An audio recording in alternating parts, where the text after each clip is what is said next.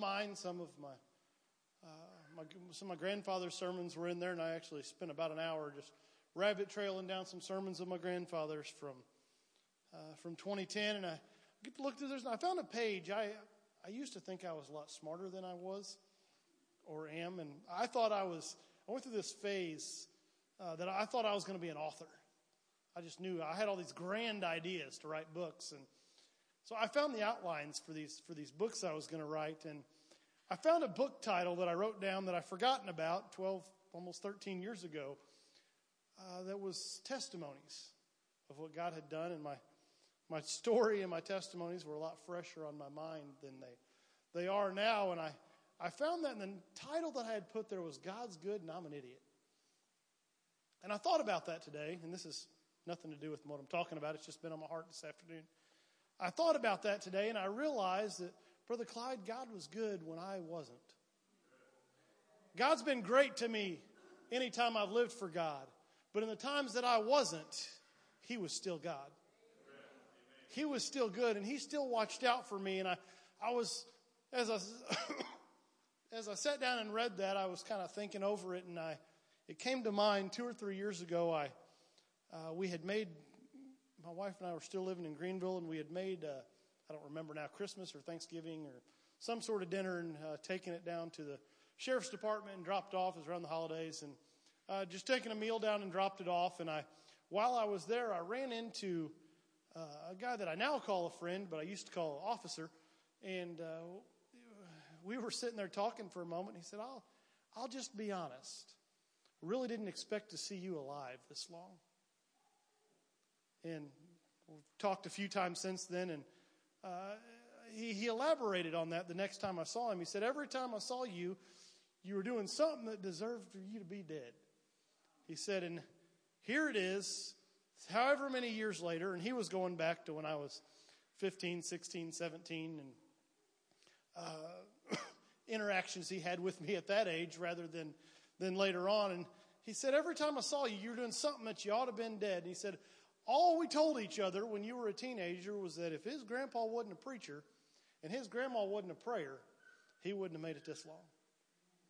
I think it's pretty awesome that those that knew the kind of mess I was still could recognize who God was from the relationship that was there and the hand He had upon me. And I am thankful. I'm probably never going to write a book. If I do, I probably won't write that one. But I am thankful that God's good even when I'm an idiot. I am going to copyright it though, so nobody can. I still think it's a good book title. So none of you steal that and write a book, because I might get bored when I get old. But anyway, we're going to get into the Word for a few moments. I'm not going to be real long this evening. I'm going to a question that I was asked this week. And I'm not sure if it was a good question or a bad question, but I made mention Sunday that I don't worry about a whole lot. My wife probably will tell you that I don't worry about enough. I tend to be a bit of a dreamer and not a whole lot of a worrier, and I don't think about all the little things, and a lot of it is simply because I'm just missing some brain cells or something. But I don't worry a whole lot. And somebody asked me since Sunday, said, hey, how is it that you just don't worry? And I will say there are things I worry about. Probably not the right things. I was really worried that I was going to run out of 20-gauge waterfowl ammunition before the new shipment came in. That was a big worry this week. There are some things I worry about, but I have learned that the big things I don't worry about. Not because I'm not concerned, but simply because of two things, and we're going to talk a little bit in depth. And I'm not going to say that this is any huge amount of wisdom or super deep, insightful teaching. What I'm going to say is this, for me, is a few pretty personal steps that allow me to, this is what I do to take the big things and let them not be my things.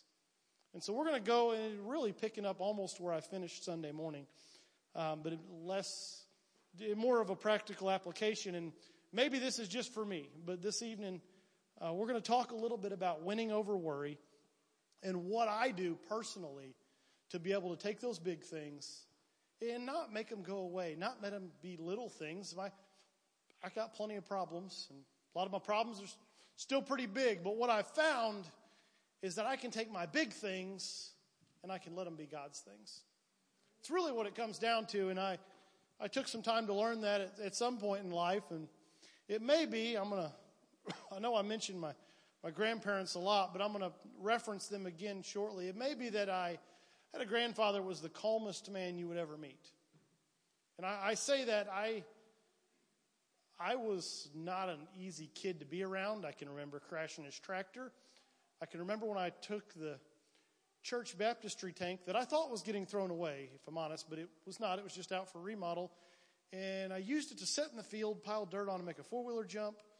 They had to buy a new baptistry tank. And I tore the tractor up while I was doing that because 12-year-olds need tractors. I can remember shooting out a window. I can remember putting my cousin's head through a window. I remember the time my cousin and I decided to have a BB gun fight, and that wasn't enough. So I stabbed him. We had a knife fight. We weren't like mad at each other. We were just playing. I'm so glad. Like, my kids could be really bad. They're way better than I am. Just know that this generation is a whole lot better than we were a generation ago. I can remember that my grandmother kept my shot records, not my mom, because it was pretty routine that she had to check while I was at the farm and see if my Technishot was up to date. Like, pretty routine. By the time I got married, I was not that far out of my last tetanus shot, like months, not years. And in all that time, now my grandma, she was a fiery lady. And she let me know how she felt multiple times. I remember she had the identical piano to this, except brown. Same model, same piano. Sitting in her living room all my life. And sitting right here on it was a very small, I'm assuming expensive glass baby grand piano. It's about this tall. And I remember one Christmas, somebody had gotten a ball. And when the whole family's in the living room, you got like 40 people in one room.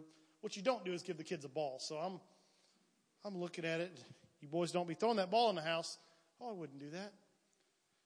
A couple minutes later, I'm kind of doing this with it. Don't be throwing that ball in the house.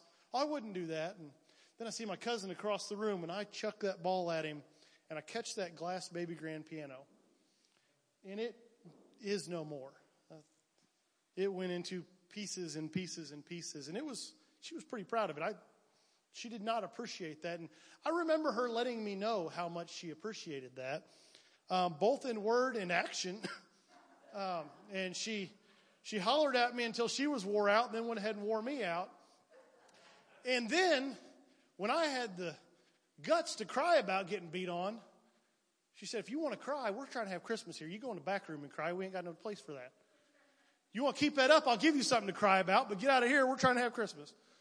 So she let me know about it. But in the midst of all my shenanigans, in the midst of me crashing trucks and tearing up tractors and knocking windows out and everything that I did, shooting a church window out with a BB gun.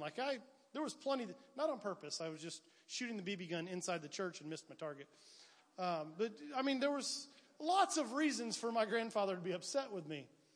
And in my life, I never heard him raise his voice in anger. Not just at me, but at anyone. And that says a lot about the man. It says more to say that his 4 boys, who were all fairly as rambunctious, never heard him raise his voice in anger.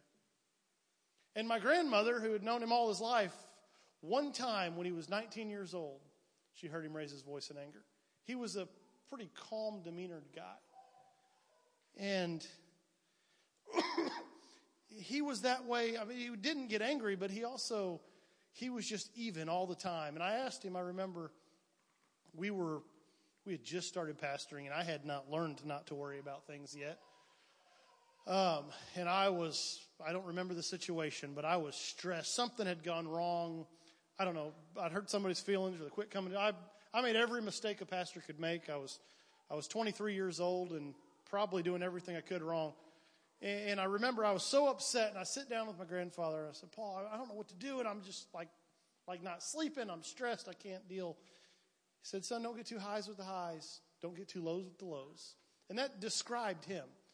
And then he told me a few things, and that those few things made it into this list. So that's the background of the next, hopefully, 13 minutes. I'm going to try and be done by 8 o'clock.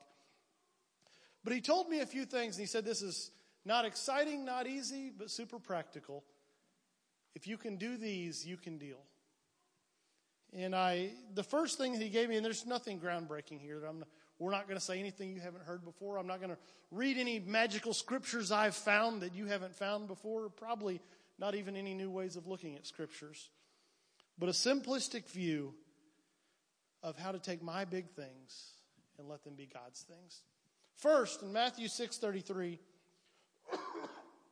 and this is a basis for me for dealing with almost everything in life. Matthew 6:33 says, but seek ye first the kingdom of God and his righteousness, and all these things shall be added unto you. My grandfather taught me that if I would put God first, I still had to have a relationship with God, whether I was having a good day or a bad day, whether I had big problems or no problems, no matter what was coming, what was going, whether I was on the mountaintop or in the valley, to always put God's first. And if I could seek him first, and I could strive to seek to his righteousness first, if I could be who I needed to be and live for him like I needed to live for him, he would take care of the other things. And along that same line, in putting God first, in the book of Philippians, the 4th chapter, I'm going to start reading with verse 12. It says, I know both how to be abased. This is Paul writing to the church in Philippi. And I know how to abound. Everywhere and in all things I am instructed both to be full and to be hungry, both to abound and to suffer need. And he goes on, he says, I can do all things through Christ, which strengthen me. And if I take those two things together, and I remember that no matter what, I put God first in my relationship with him first, I then realize that regardless of what I go through, whether I am abased or abound, whether I'm suffering or not suffering, whether I'm full or I'm hungry, in the midst of every one of these places, I can get through it because I am in relationship with the one that I put first, and I can get through it because he will strengthen me. So the first thing on my list is to realize that no matter what comes, that I put God first. I always take that to mean in my head when I think of that, it's put God in his place. And we talk about putting somebody in their place, and generally we're talking down saying, well, who do they think they are? I'm going to put them in their place. But for me to put God in his place is to realize with humility that he has to be up here. And that if he's up here, I can get through. Regardless of what may come, the highs, the lows, the good, the bad, put God first. The second thing I want to look at is, is that we must surrender all to him. I'm going to start out in the book of James, the 4th chapter. I'm going to read verses 13 through 15. For that ye ought to say, if the Lord will, we shall live and do this or that. But now ye rejoice in your boastings. All such rejoicing is evil. He said, but you ought to say, if the Lord will, we shall live. If the Lord will, we'll do this. Or if the Lord will, we'll do that. But right now, he says, you're rejoicing in your boastings. You're talking about what you've done and how you've done it. He says that's evil. That glorying in what you've done. And I have to realize that I didn't do it. Anything that I've achieved, anywhere that I've gotten, is not because I deserved it, but because God did it. I have to realize that I've got to surrender both. It's so easy sometimes. We talked about this on Sunday morning. Sometimes it's even hard to surrender our problems to God. Sometimes God's sitting there waiting, saying, if you'll just hand it to me, and we're just sitting out the door pacing like the little kid that did something wrong or that broke something or whatever, and God's sitting there saying, if you'll just come in, I already see it. I already know what's happened. If you'll bring it to me. But it is, for me anyway, easier to surrender my problems to God. But I really need to surrender my all to God. That doesn't just mean God's not a vending machine that's only there when I need something. I never put money in a vending machine unless I want something out of that vending machine. I don't remember ever walking up to a soda machine and I put my dollar in and then just turn and walk off. That's not what you do. You put your money in, then you hit the button, and then it gets stuck and doesn't give it to you, and you kick it and you get mad. But never have I interacted with a vending machine not expecting something in return. And oftentimes, if we're not careful, we're not submitting our all to God. We're submitting our need or our want to God. How often is our prayer just trying to get us? We know what the Lord's Prayer says, and we know we have to get through these steps. So it's, Lord God, you're so good. I appreciate you for all you do. I thank you for supplying for me.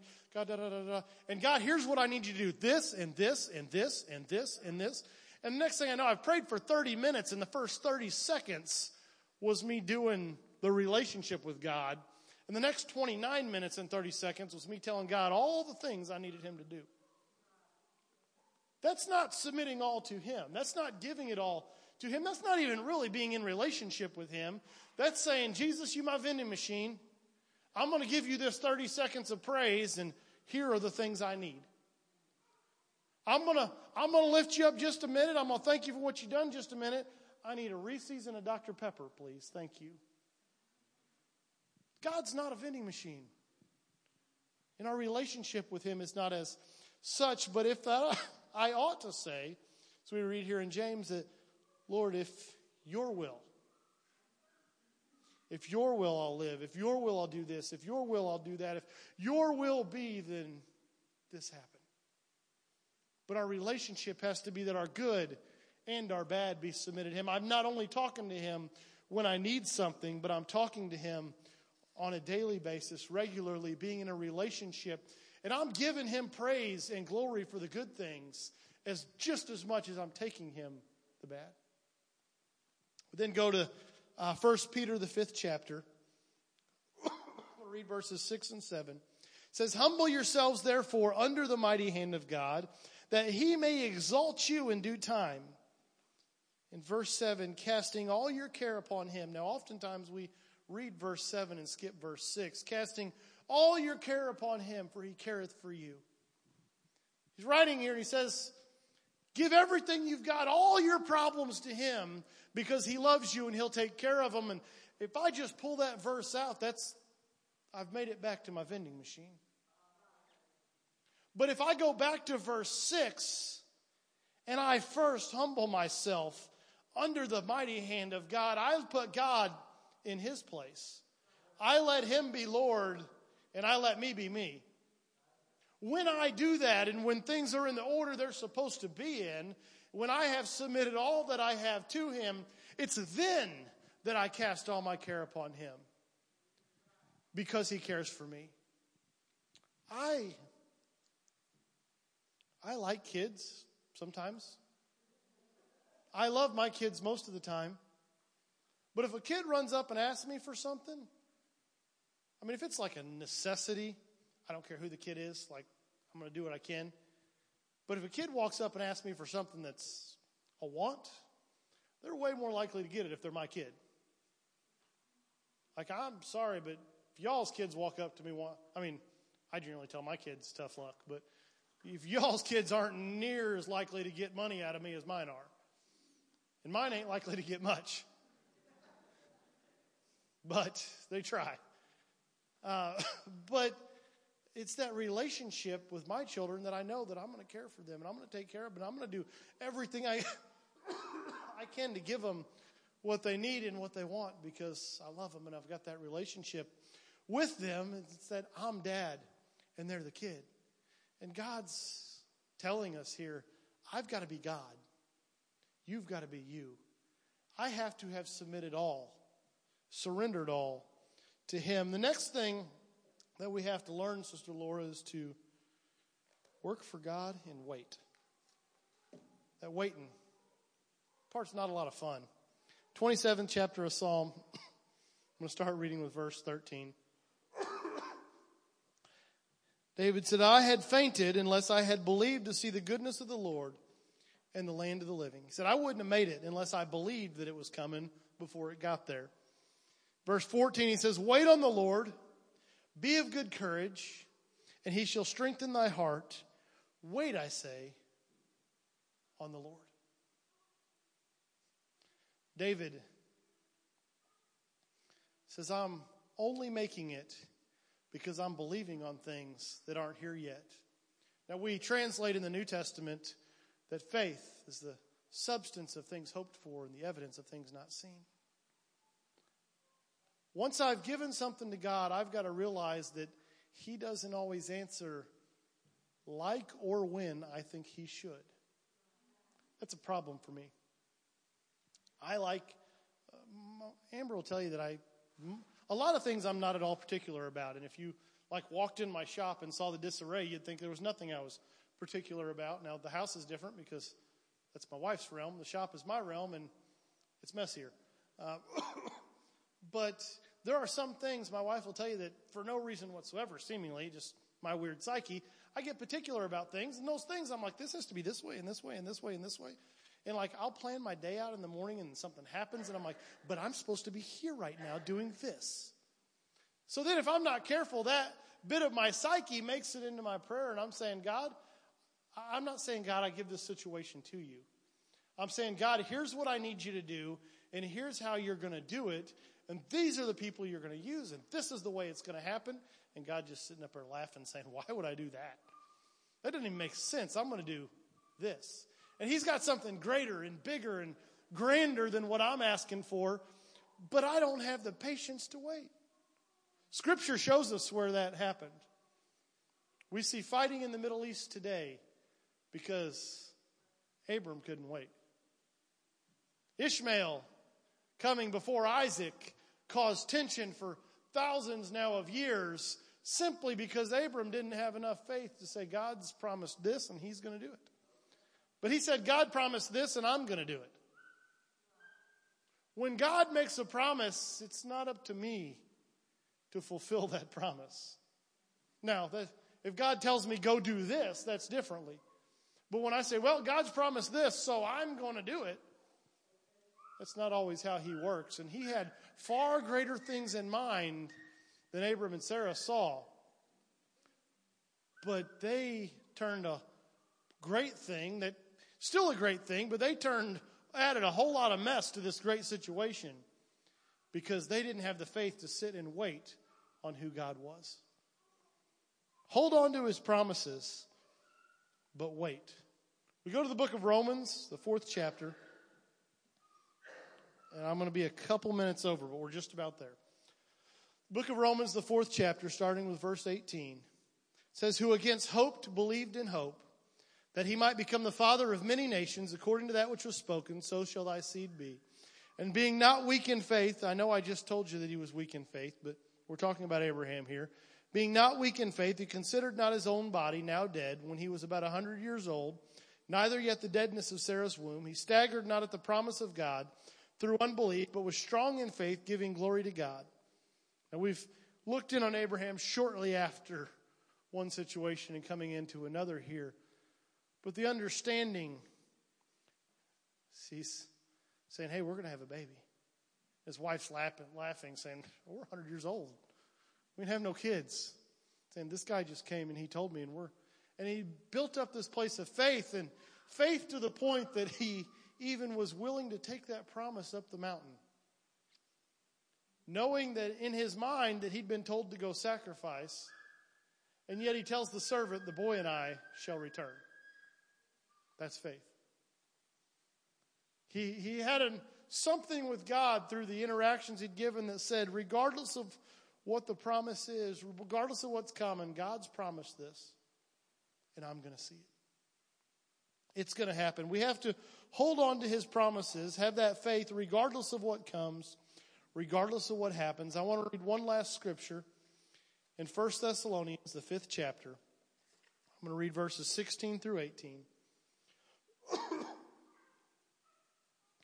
It says, rejoice evermore, pray without ceasing, in everything give thanks, for this is the will of God in Christ Jesus concerning you. There's a whole lot more there. We could spend days unpacking 1 Thessalonians chapter 6. But rejoice evermore, pray without ceasing, in everything give thanks. There are some times that it's real hard to do that. There are some times that the last thing I want to do is give thanks. There are some times I've been in situations that I've been to a place where I was mad enough at God. I was real hard time telling him thank you for anything. But if I can do that, if I can put him first, and I can surrender everything to him, and I can wait on him and hold on to his promises in the midst of all that, if I can praise him, I can then know, for me, and there again, I told you when I started this evening that this is simply my recipe. But I can then know that I've taken my big thing, and at that point, it's God's thing. He's got it. I've put him first. I know that he's in charge. And I heard it explained, and I don't remember who explained it, but it's the last thing I'm going to say this evening. I heard it explained this way: when you go to war, the guy making the decisions, the guy that's ultimately responsible, is not the guy on the ground, but it's the guy in charge. Same way in business. Business fails, it can't be blamed on the guy stocking the shelves. It's blamed on the guy in charge. Whatever that situation may be, whatever we're looking at, when there's a place for failure or a place for glory, we look at the one in charge and we say it was up to them. History books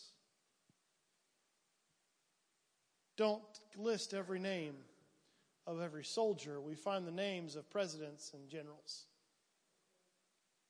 Whether that is success or failure, those are the ones we find. We don't hear of one of my favorite elders in my church growing up. I actually pastored before my grandfather. Was Roy Allen. I've never read, Roy served in World War II. I've never read his name in a history book. Never heard some pretty awesome stories from his mouth, but I've never opened a book and said, well, Roy Allen did this or Roy Allen did that. But I could find his leaders, those that he saw and followed and commanded. And I have to realize that I'm not Eisenhower, I'm Roy Allen. I'm not the guy making the decisions, I'm the guy on the ground.